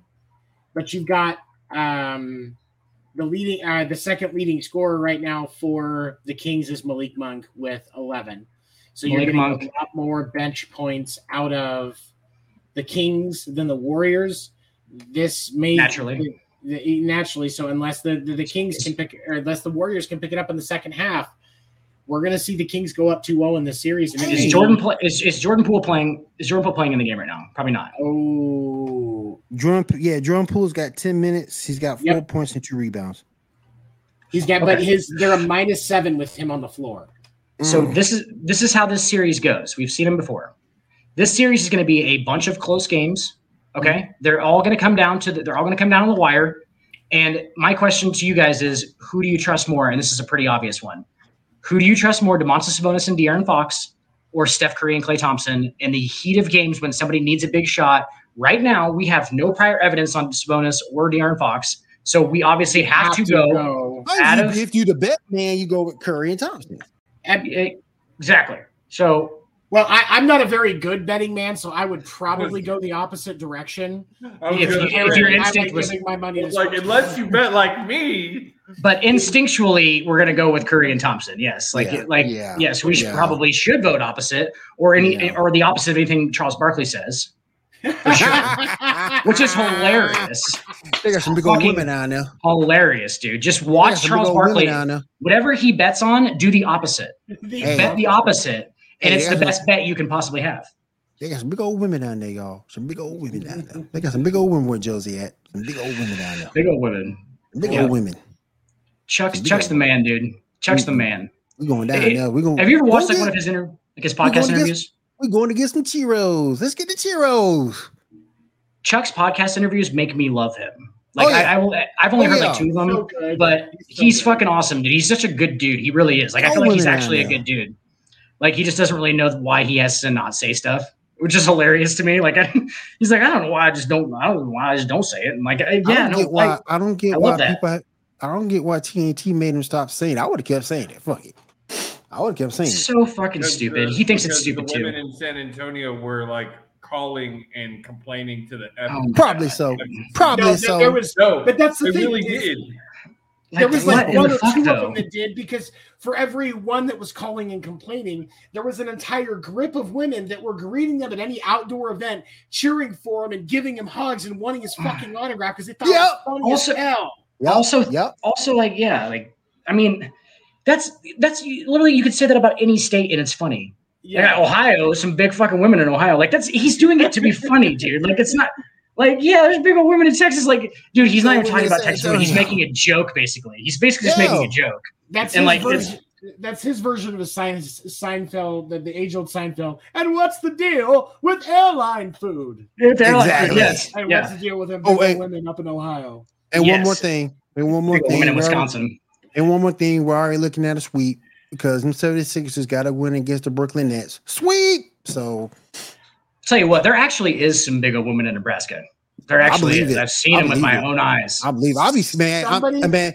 My son was living up there. Dangerous for you, my son was leaving. My son was living up there for a minute some years ago. I had to go pick him up and bring him back down to Georgia. Oh yeah. I saw some to go with dangerous, man. Good looking big women. They were eating bananas and drinking yoo-hoos. Absolutely. With flip-flops on, cuz. At the same time? Yeah, yeah. That's I had to get the hell out. That's the Nebraska special. It is, man. The Nebraska special is chili and cinnamon rolls. You guys don't know fucking nothing about that shit. Will, have you ever had chili, like a bowl of chili with a cinnamon roll, and you dip the cinnamon roll in the chili, dude? It is the fucking greatest thing you will ever taste. You're gonna be like, "Thank you so much for showing me this." Like, oh my god, what the fuck? A good red chili. It's got a little bit spicy of to it. But spice, yeah. You want to get it above average spice, and then a nice good regular cinnamon roll. You dip pieces in it, and it's that sweet and spicy combo. Dude. And the first time somebody said that, I said, "Dude, I don't smoke that much weed." Yeah. And the other one is peanut butter and chili. Where's that one from? Peanut butter with chili. Peanut butter and chili. Okay, we do. Peanut butter and chili is actually a West Coast thing because my mother. Yeah, interesting. It's really good. It is, but you said chili and cinnamon roll. Actually, cinnamon rolls. Okay. So I make a 5-alarm chili. It's got some serious spice. I like spice. I might have to try that.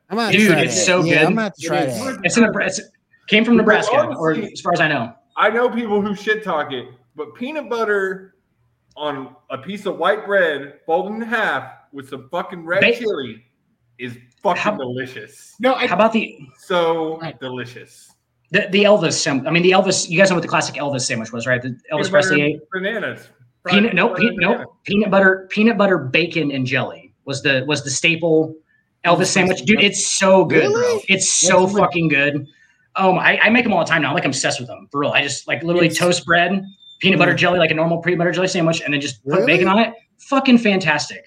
Use a good use a good maple bacon, and it's top notch. Wow. Yeah, really good. That's what Elvis used to do the whole loaf of bread, right? The whole loaf of bread, cut it in half before they were sliced, cut it, and then just do whole jar of peanut butter, whole jar of jelly, and a pound of bacon was the sandwich. And then you eat it in slices. It's fucking great. It's awesome. We got to do that. All right, let's go ahead. Network.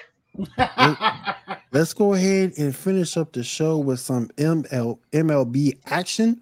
7, you're up, my friend. Let's go with 7 stretch. I do have to say, until you return, this is the last time I'm playing this. I'm retiring it. Until you come back, it goes in the box. It goes in the vault. Put it in the box. In the box. But it's still going to be out there for any of us to use, right? During the, just so I can use it randomly. No one gets to use it. He just deletes Put it it from in the the box.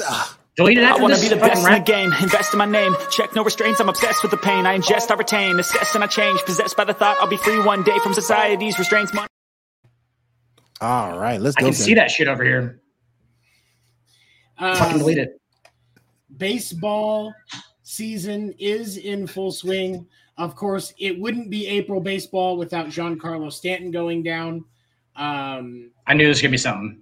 Fucking knew there was going to be something. The Yankees' biggest franchise. What did we discuss? He is no longer Giancarlo Stanton. He is the ass. Okay. Giancarlo the ass. Well, the ass didn't want to have to work his ass off for 162 games, so he'll be out for probably a month to 2 months, which is normal this time of year if you look at the schedule of things. Giancarlo ain't got that dog in him, Johnny. No, he doesn't. He definitely had Jimmy Butler, that for sure. I definitely respect the outing he had the other day. Complete game, no runs, a complete game shutout baseball, only a couple of hits. That's why he's the ace right now. As much as we can appreciate Rodon once he gets back is an amazing pitcher and one of the best in Major League Baseball. Garrett Cole is earning his money right now. How's that 1-2 punch, by the way? That's 2 top 10 MLB aces. I gotta give it to Garrett because last season and the year before, after he left the Astros, I thought the Yankees may have gotten the bad end of that deal. And I know you said Dan last year he had a good season. It wasn't necessarily the season you expect out of Garrett Cole. Dude, he's gonna go 16-8, 3.3 ERA, and he's gonna strike out 240 guys. Is what happens. He strikes fucking people out like he did today. He could possibly be in the discussion for the Cy Young. Possibly. If he has starts like that, go fucking complete game shutout 10 Ks. Yeah, that's nasty. Like he was nasty yesterday. They were checking his motherfucking hands for shit the whole time, by the way. Just the whole time. And doing it, they did it to Herman too, because Herman the night before struck out 10 guys in 4.5 innings. Damn. Four and two thirds had 10 Ks. Perfect game. He had a perfect game through the 6th. And every time he goes over, they're checking his hands like real hardcore, dude. Like they stopped the game and told him to wash his hands before he comes out of the dugout. Because he said he was eating fucking he said he was eating something. Swear to God. They said I could read the dude's lips, the crew chief. And he was telling him, if you eat something, wash your hands, is what I saw. If you eat something, wash your hands. Because he was eating something in the dugout and it was making his hands weird. And it was probably Cheeto dust. It was like Cheeto dust. They're like, what the fuck is this? Does it make the ball stick? They give up 9 runs to the Twins in the first inning of the first game in the Twins series, and then have just been on a fucking tear since that game. And dude, I'm telling you right now, Yankees. The Rays finally did lose. They tied the NL and AL record for best start 14 before they lost. But they were 14-0, right? Good for them.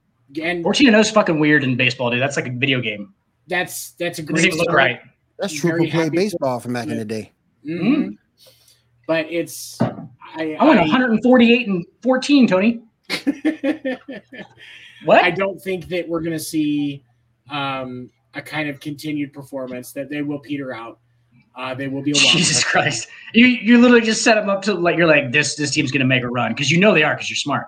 And then you're like, oh, what? I gotta talk shit on them at the end. No, I don't think they're gonna make a run. I don't think this holds. I think this is a great start, but I think the Rays are a team that doesn't know they're bad yet. So you're saying that that's what I was saying last week. There's a lot of bad teams. There's a lot of teams running that don't know they're bad, and they're one of them. And it happens in the NBA at the start of the season. They will be a wild card team. Depending on who they face, they could get to the second round. We're talking about the Yankees. No. We're talking about the Rays now. Okay. Rays. Okay. Sure. Mhm. Rays. Now, the Yankees, I still have picked for the division. I can see the Rays winning the division and then us doing the wild card. You know what I'm saying? But like, I don't think they're a better team. And the reason why I don't think the Rays will get the division is because I don't think that they're a better team. I think the Yankees, especially once you get Rodon back, that's going to tighten up and you're going to be dropping fewer and fewer games. The Rays are only going to continue to drop games as people figure out where they're at this year, because that's what it amounts to, is being able to get footage and scouting reports on what they're doing. Yep. So for me, it comes down to I respect Tony, what the Rays are doing. You really think that's what it is, Tony, though, for real? You think that's what it is, though? Like they have a lot of like schemes and stuff, don't they? Kind of. It's they have been playing ball differently than some expect, I feel like, and their pitchers have been more locked in than I think a lot of people expected. But like in years past, though, you know what I'm saying? Like they're always good, though. They're always good, and like their rosters aren't really that great. Their farm system's amazing. I get it, but like you don't win it with young players in Major League Baseball consistently. You know what I'm saying? Right, so like, that's my question to you. It's a veteran league.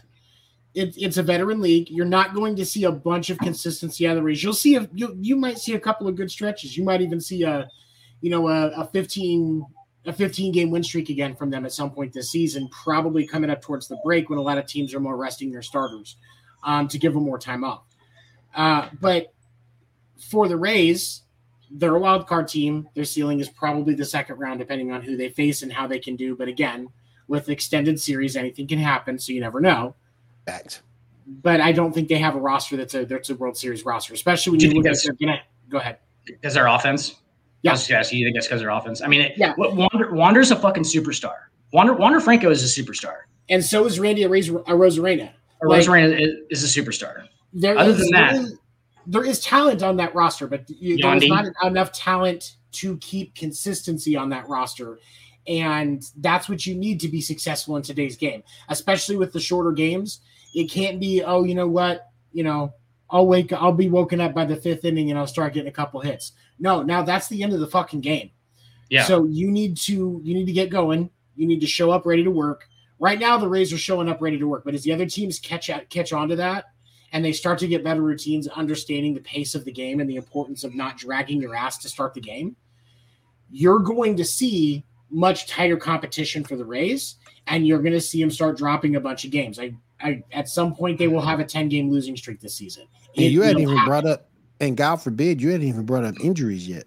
Exactly. It's but you look at those teams that are actually doing well that I think can remain consistent. The Diamondbacks have built their team up so well, quietly, and as much as I hate Ken Kendricks, Lavulo is one of the unheralded solid managers in baseball, Torey Lavulo, and he does a damn good job building a really good culture in his clubhouse, and I think it's really started to bleed through. The Diamondbacks will be consistent enough to get a wild card team this year. This is Tony's Seattle Mariners. 2017.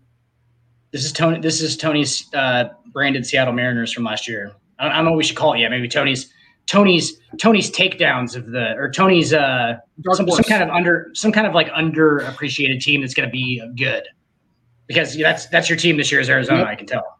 Yep. Because last year was Seattle and it worked, and it actually was 100% legitimate. That was from the beginning of the year.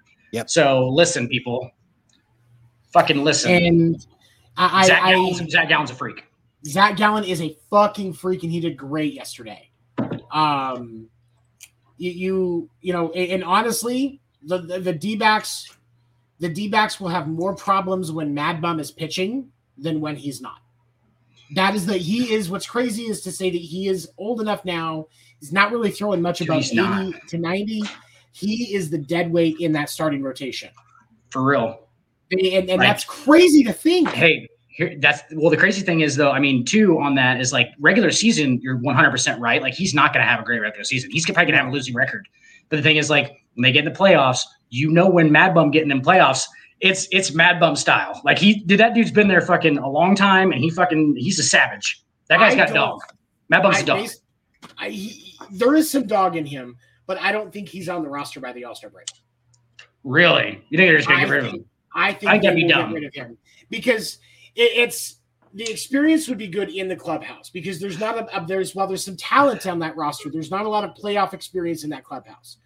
But do you really think you can talk him into going back into the bullpen or being the starter on bullpen day? Hold up, guys.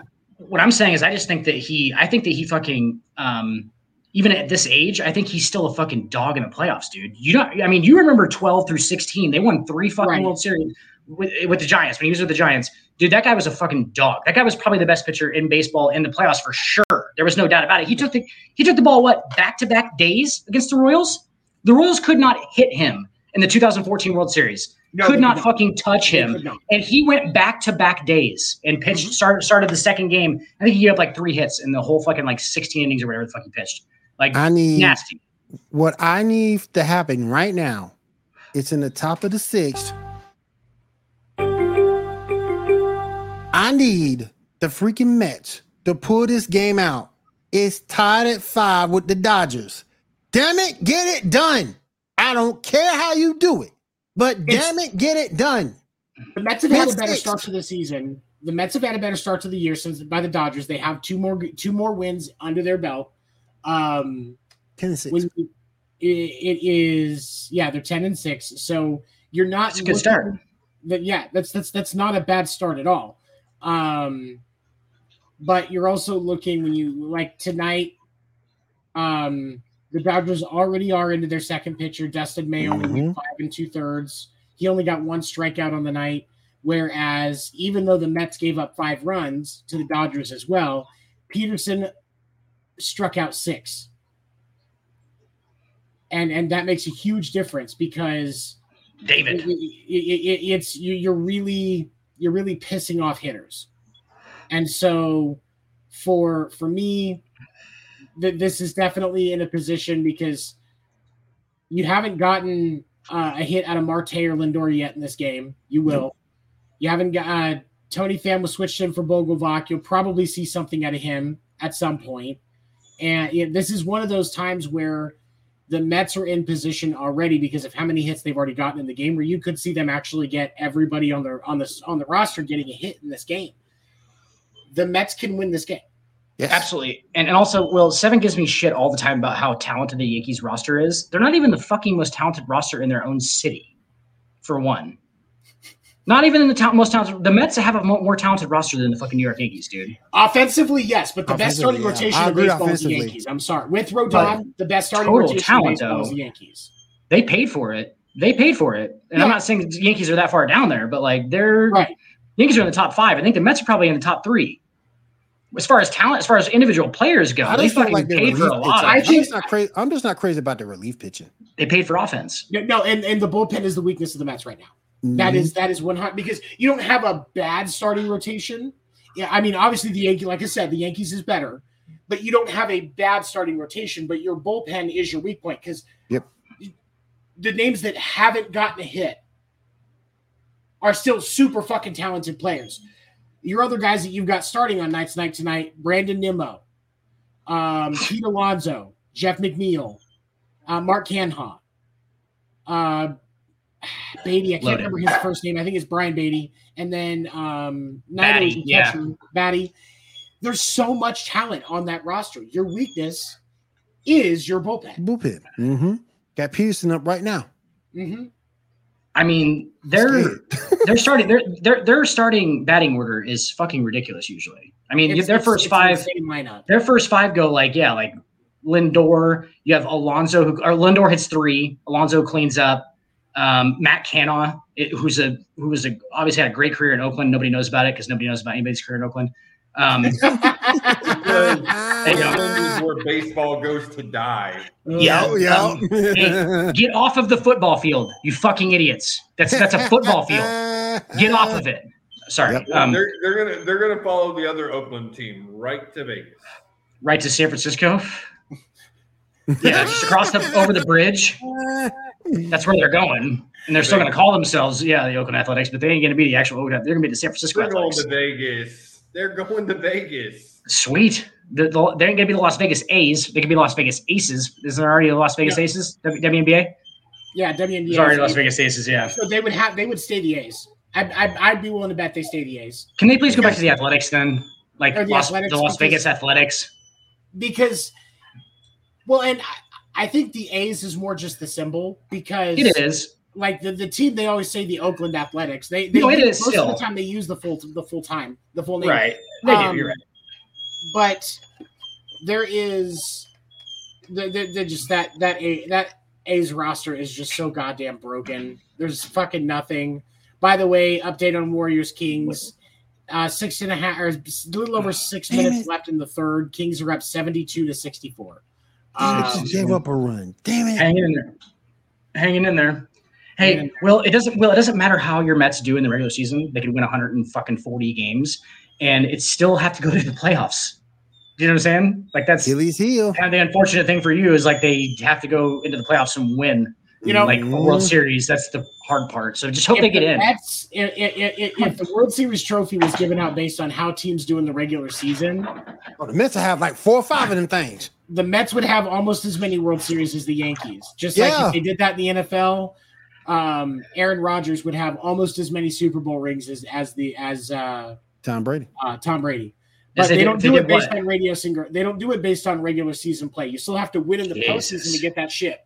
Yep. So then that's just like he said. And it's not just the Mets. That's Buck Showalter too. And as much as I've said before on the show multiple times, I fucking love Buck Showalter. He hasn't closed yet. And he's had plenty of time. He needs to get it done. You need to stop thinking. You need to start thinking hot seat. Hot seat. He's got another season. He's got another season. Well, you started 10-6. Give him a chance. Jesus, yeah. He's got another season. You goddamn Mets fan. If they underperform this season, don't make the playoffs, then I could see it. But ultimately, if they fall short in the postseason again, and if it's something like a bunch of injuries, I don't think his name goes on the hot seat. But if it's anything, if they fall short in the postseason this year, they underperform. Next year, he's on the hot seat for sure. Oh yeah, for real. Yeah. I mean, in New York, bro, on the other side of the fucking island, Aaron Boone is on the fucking hot seat, dude. Aaron Boone's always on the. You should probably be on the hot seat if you're with the Mets or the Yankees. Not probably be, but you're gonna be. Let's just say that you're gonna be regardless. There's gonna be a bunch of people who are just kind of just like regardless of what it even says. I mean, Aaron Boone made an ALCS last year, and he's still real. His seat is warm to the touch. His seat has some toast to it, but honestly, as much as I called stuff out on Boone last year, and I'll admit it, I think his seat's a lot cooler now than it was at this time last year. Time last year, we were wondering if he was going to have a job by the All-Star break. But right this year, I'm not asking that question. He has definitely improved his status, but that seat still has warmers on it. I know what you mean. The end of last year, we didn't know if he was going to be around for the playoffs because the beginning of last year, the Yankees won. They were like 60-15 or something like that at the All-Star break. There was some ridiculous number. They were fucking really, really good. So he was actually good. Second half of the year. Oh yeah, it was the second. Yeah, after the All-Star break, bro, they fucking went. They broke apart. You're right. Okay, and it was like, bad. no, you're good. No, they went like 6-20 or something like that over the next 26 games. Yeah. So like that was when we were like, oh fuck. Yeah, that was the point. Great first half. Like I don't know if they make the playoffs. Yeah, I really was. Yeah, and then there was some question marks there. I also said if he gets to anything less than an ALCS, his job's done. And he got to an ALCS, and they got fucking smoked in the ALCS. But Yankees fans, all smart people, are realizing that, like, yes, you ran into the best pitching staff probably in the league for sure in the ALCS, and definitely at that time was just nasty. Like, was just on top. All were on top of their game. All on top of their game. Like, you just got fucking outpitched is what happened, and that's why they go out and get Rodon because they're going to try and counter that with their own fucking dose.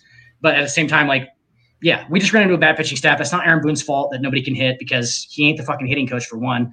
And it's just you ran into fucking Houston's fucking pitching coach. You know what I'm saying? Like, so that's what happened. You ran into Justin Verlander, who owns a Tiger. I mean, how are you going to beat a guy who owns a Tiger? Let's be honest. And like Will's like, I don't know. His seat is cooler this year than it was last year. But when you're a coach of a team in New York, in the largest media market in the country, your seat is always warm. Dude, that made me think of it the other night. Like it could be the Mets or the Yankees.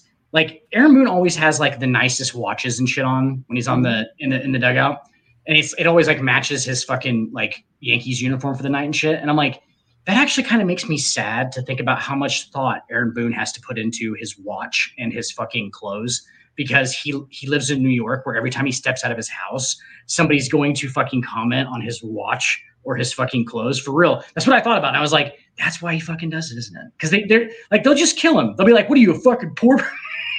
We paid you plenty to be the Yankees manager. Like, or they'll be like, his match did not watch. Will, his watch did not match his pants. It didn't. And I think that is disrespectful to the Yankees organization, to the late Steinbrenner. Okay. No, but yeah. Okay. All right. So before we wrap up, I will go ahead and say one more thing. As it was mentioned at the start of the show, this is my last night with Sports Report. I throughout my time in podcasting, one of the things that I've impressed upon anybody that's watched any of my content is that your mental health is your first priority. As I've spent time over the last few weeks, Dan knows, he is my best friend.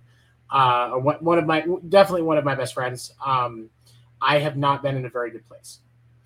I have family surrounding me and supporting me, and a lot of people have said that they don't feel like that they don't want me to do this because they like what I do. But I had to make the decision for myself and for my family that I need to step away.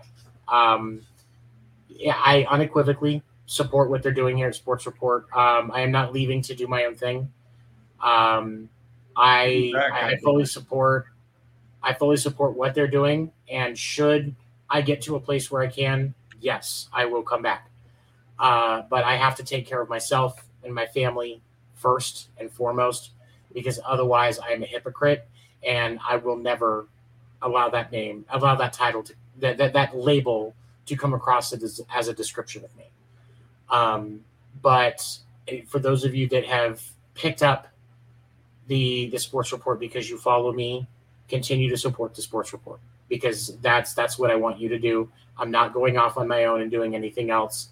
I'm taking care of myself for a change. And so please continue to support the Sports Report, because to not do that because I'm leaving is disrespectful to me. Thank you for that. Thanks, Sam. We will miss you, buddy. Yes. I was also just going to say, like, because of Tony, whenever somebody this is actually because of Tony. Like, whenever somebody actually mentions their somebody who I trust and obviously love, like I do Tony, whenever somebody mentions their mental health, like in the same sentence, and I'm like, okay, that's seriously, like, he wants to take care of his mental health, I do not at any point try and bring them back. You know what I'm saying? Like, that's ends it for me, the whole conversation. I'm like, yeah, dude, like, obviously do what you need to do. Like, because that's somebody clearly saying that, like, hey, I need to do this for me. And that's actually the important part. And Tony totally taught me that. So ironically, that's the same thing I do to him. I'm like, all right, yeah, dude, fucking, why would I, why would we, that's more important than anything. It really is. Like, we're not around for everybody else's fucking daily life. Okay. Like, we're not around for that. We don't know what that is. And so to not respect that is ridiculous, for one. But, like, that's just because of Tony. I know that, like, if your fucking mental health is an issue, then you need to take time and take care of that. Obviously, that's obviously the most important thing. So that's all I was going to say about it. Thank you. Yeah, we're gonna miss you, brother. Miss you guys too, trust me. You will still keep you in the group chat.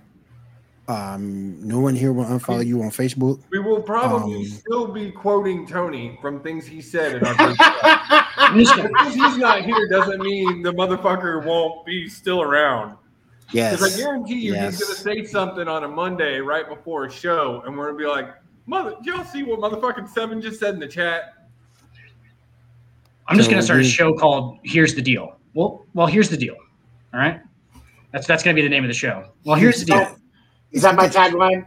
I never knew what that was. Well, you change it. You change the pronoun at the beginning of it, but it's always like, this is the deal or here's the deal. I like here's the deal, I think, for a title, though. Here's the deal. Here's the deal. And it's like, hey, it's prominent. It's like, hey, here's the fucking deal, you motherfuckers. But I like it. But it doesn't. You don't have to say that. You just say, here's the deal. All right. Yep. We miss you, my friend. Like I say, you'll still be with us in chat. So You just won't be here with us on Mondays, and I understand. I get you, bro. Because like I said, you only get one life, and you got to make sure that you do what's right for you while you're living it. So I got you. It's actually just that I'm moving in with him, and he didn't think we had enough bandwidth to get both of us on at the same time. So he's conceding it to me in a very weird way. But I get to use the bandwidth on Monday nights. The sports report lineup. This show will still happen on Mondays.